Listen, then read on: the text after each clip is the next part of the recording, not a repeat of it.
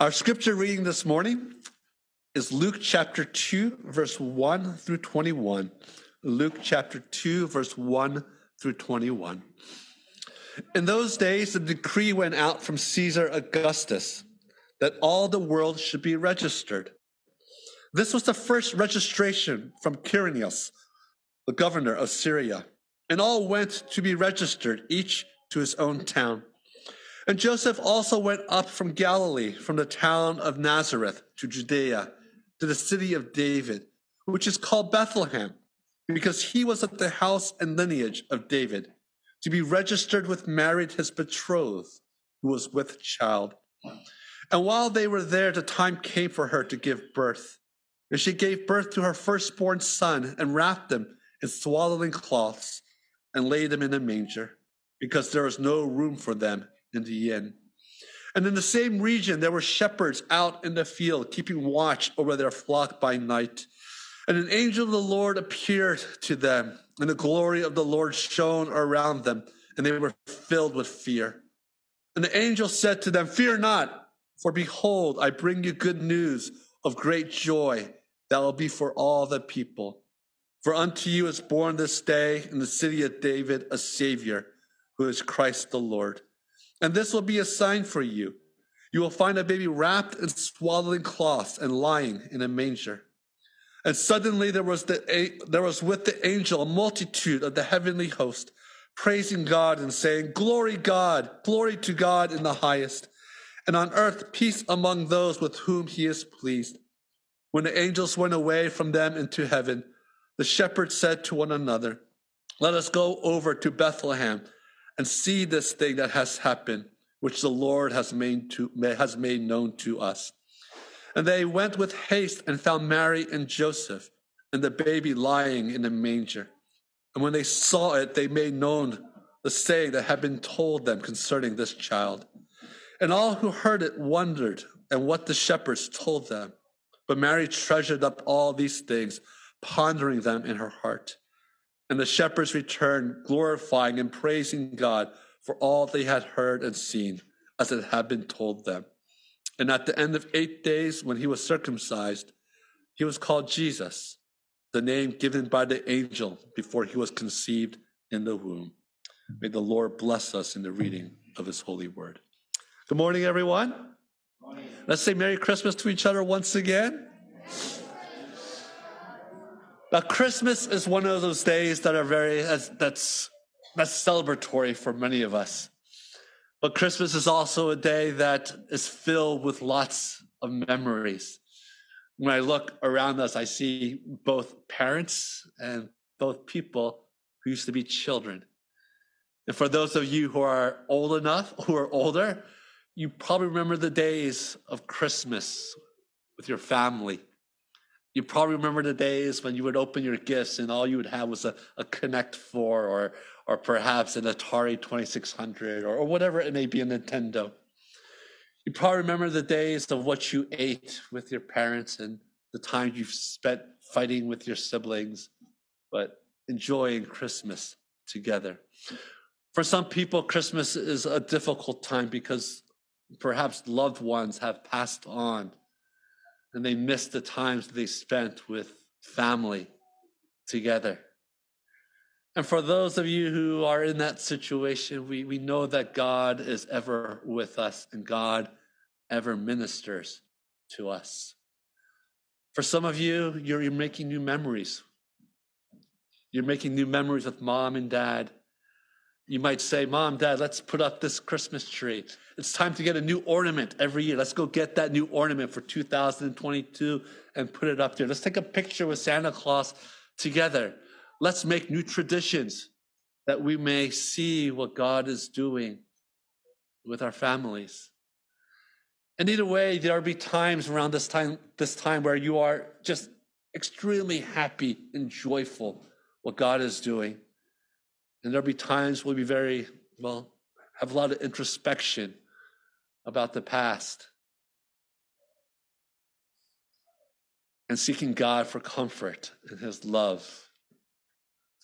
But in the midst of all of this, of what is happening, in the midst of all of this, of what is occurring, even within our church itself, we know that we come here to worship a God who has loved us and a God who has nothing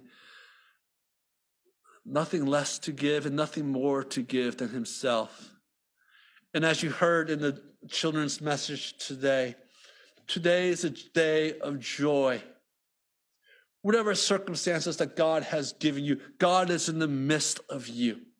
And whatever circumstances that God has given you, God is showing you that today, on this day, that we remember the birth of the Savior. And this day is not simply a day to look in the past and look at all the ways that Israel rebelled and God had judged. It's not even a day to look forward and to see all the ways that Christ will eventually suffer for you. But it's the day to look at but today is the day to remember that God has initiated the final plans of salvation for all. And in God's timing and in God's love for us, in Jesus himself, we can stand and we can say, joy to the world, the Lord has come. Let earth receive her King. We can look at one another and say, whatever our lives may be, Merry Christmas. For our Savior will make all things whole once again. This is not a day where I'm asking you to sort of repress your feelings or repress your history. This is not a day where we are saying your traditions that you are making has no meaning. But this is a day within the midst of all of that to remember the birth of our Savior and to remember that in his life, his death, his resurrection, his eventual return, that joy is yours and always will be yours. In our age today, we often seek happiness. We are people who like to arrange our days, arrange our lives in order to do what? Well, find the least resistance to being happy. We are people who, when we have difficulties in our lives, look to God and say, God, take these difficulties away. We live for momentary peace in our lives. We look for just times of celebration. But God wants us to see and God wants us to know that these times might come and go, ebb and flow. But the birth of our son Jesus and all the history that will eventually be accomplished, that will never be taken away from you. Jesus was born for you. For you who believe in the Lord. Jesus was born to give you hope.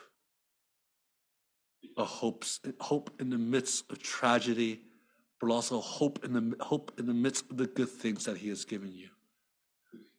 Jesus is the one who will ground you, the star that will guide you, the one that will give you and your family peace, the one who will restore all things in history.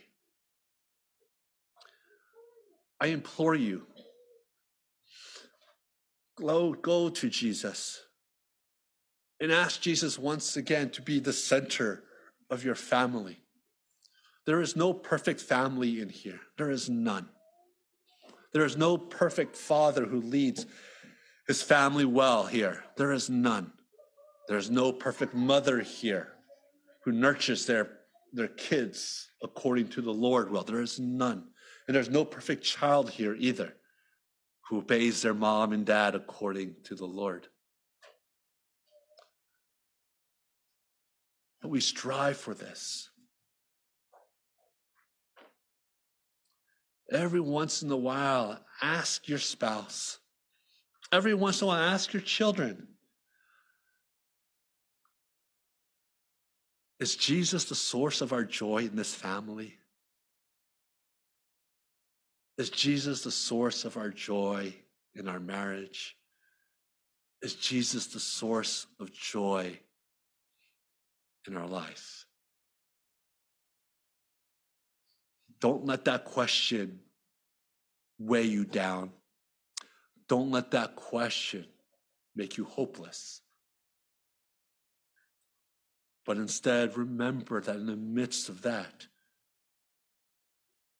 Jesus died for you. Jesus loves you. In the midst of that, Jesus still came down from heaven for you. You are not meant to be perfect. You are meant to admit to one another, admit to your children, and children, say to your parents, we need Jesus. And allow Jesus to minister to you. Now, we celebrate today as the day that Jesus was born. And we know that the angels sing, for the Savior has come to the world. And we know that one day when Jesus returns, the angels will sing once again, Hosanna, Hosanna to God in the highest. We know that all the nations will gather together in joy unto him. But there's something about Jesus that we need to understand. His joy comes in knowing that he will have to suffer and sacrifice. But he doesn't do it begrudgingly. He doesn't do it with a complaining spirit, but he does it joyfully. Think of it this way. Parents, you sacrifice for your children. You sacrifice much. Now, if you're a parent who sacrifices and tells your children, I'm sacrificing, that's not sacrificing. Sacrifice and love must go together. When the parent sacrifices for the child and says nothing except, I love you, the child sees and child knows. But if a parent says, here's something I'm giving you, I'm sacrificing, and let me tell you what I sacrificed for you. That's not love. Oftentimes we think that when Jesus came to this world and sacrificed much to us, we often think as people who receive salvation that, oh my goodness, I'm still a terrible person. I know that God saved me by his grace. But Jesus must look upon me and say, you didn't deserve this. Let me tell you how much I sacrificed. Let me read for you Philippians 2 once again, telling you that, listen, I used to be God. I came down here, taking the form of you, got made fun of all my life, was persecuted, flogged, and died. Let me tell you all this, everything I did for you, so that you must follow me. That's not what God did. You see, when the angels are singing for joy, God is also singing with joy. And we know that Jesus was joyful in what he did as well. For Hebrews chapter 12, 1 and 2 teaches us that Jesus did all of this for the joy that was set before him. Yes, he suffered through all of that, but he did it joyfully. Yes, circumstances were difficult for Jesus, and he had a hardship as well, but he did it for a simple joy. And a simple joy was knowing that that all of you would come to know him. He does not look at you and say, you don't deserve this, but I'll give it to you anyway. But Jesus came down from heaven willingly, lovingly, mercifully. And he looks upon you and he says, I came because I love you. And I will give everything. And I have given everything so that you know that I love you. This is an inexpressible joy that Jesus has in heaven.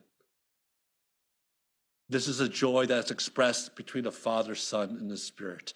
This is the joy that is amongst the angels and the court of God in heaven. And this is the joy that we will experience in the end when Jesus comes down. But we must know that even today, be joyful. I know that many of you have this momentary affliction and it's hard. I know this life seems difficult. I know that when God throws you a bone and things that seem going well, you think that life is great. But let me tell you, parents, when you love your children in such a way that it's not quid pro quo, I say that so the kids don't know what that means. So it's not quid pro quo. Kids that are loved will grow up to be people who understand what the love of Jesus looks like.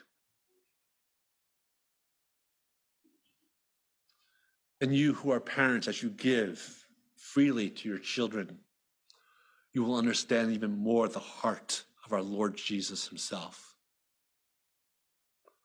But even for all of us here today,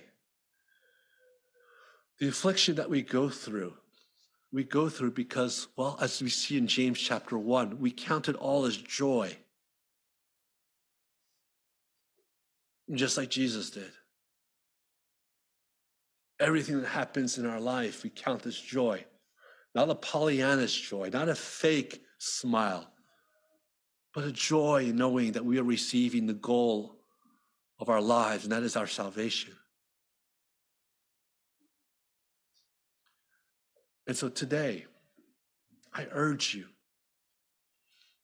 I call upon all of you on this day that Jesus was born, this day that if we looked at it from the eternal perspective, God becoming a human, that's a good thing for him? No. Someone eternal becoming someone who can die, is that a good thing from that eternal perspective? Not really. But there's joy because of its purpose. God came to save you. And our God, Jesus, will do everything and has done everything to accomplish his joy. Let us do the same thing. Let us follow diligently. Let us obey with his strength. Let us allow our families to reflect his glory and his joy. Let us allow this church to do the same thing. That all the kingdoms may know, all the peoples may know, that today is it's not a happy day. It's a joyful day, for our Savior has come. Let us pray. Gracious Heavenly Father, we thank you once again that you have called us as your children and that we are here today. We thank you, Lord God, that on this Christmas Sunday, that you have allowed many of us to see our family members, Lord. It's been a long time for many of us. And we thank you, Lord, that in so doing, we remember your blessings. For those of us, Lord, who come from covenant families, Lord, we remember, Lord, the faithfulness of our parents, our grandparents, imperfect as it may be. But we thank you, Lord, that they demonstrated to us the love of Christ. And we too were able to come to faith as well. For some of us, we remember, Lord, the hardship of our days, Lord God, the hardship of not knowing you, the hardship of being lost. But then we were found by you, and our joy has been restored unto you. And so, Lord, we remember, Lord God, on this Christmas day, that we're not here to be happy. We're not here to commemorate another day.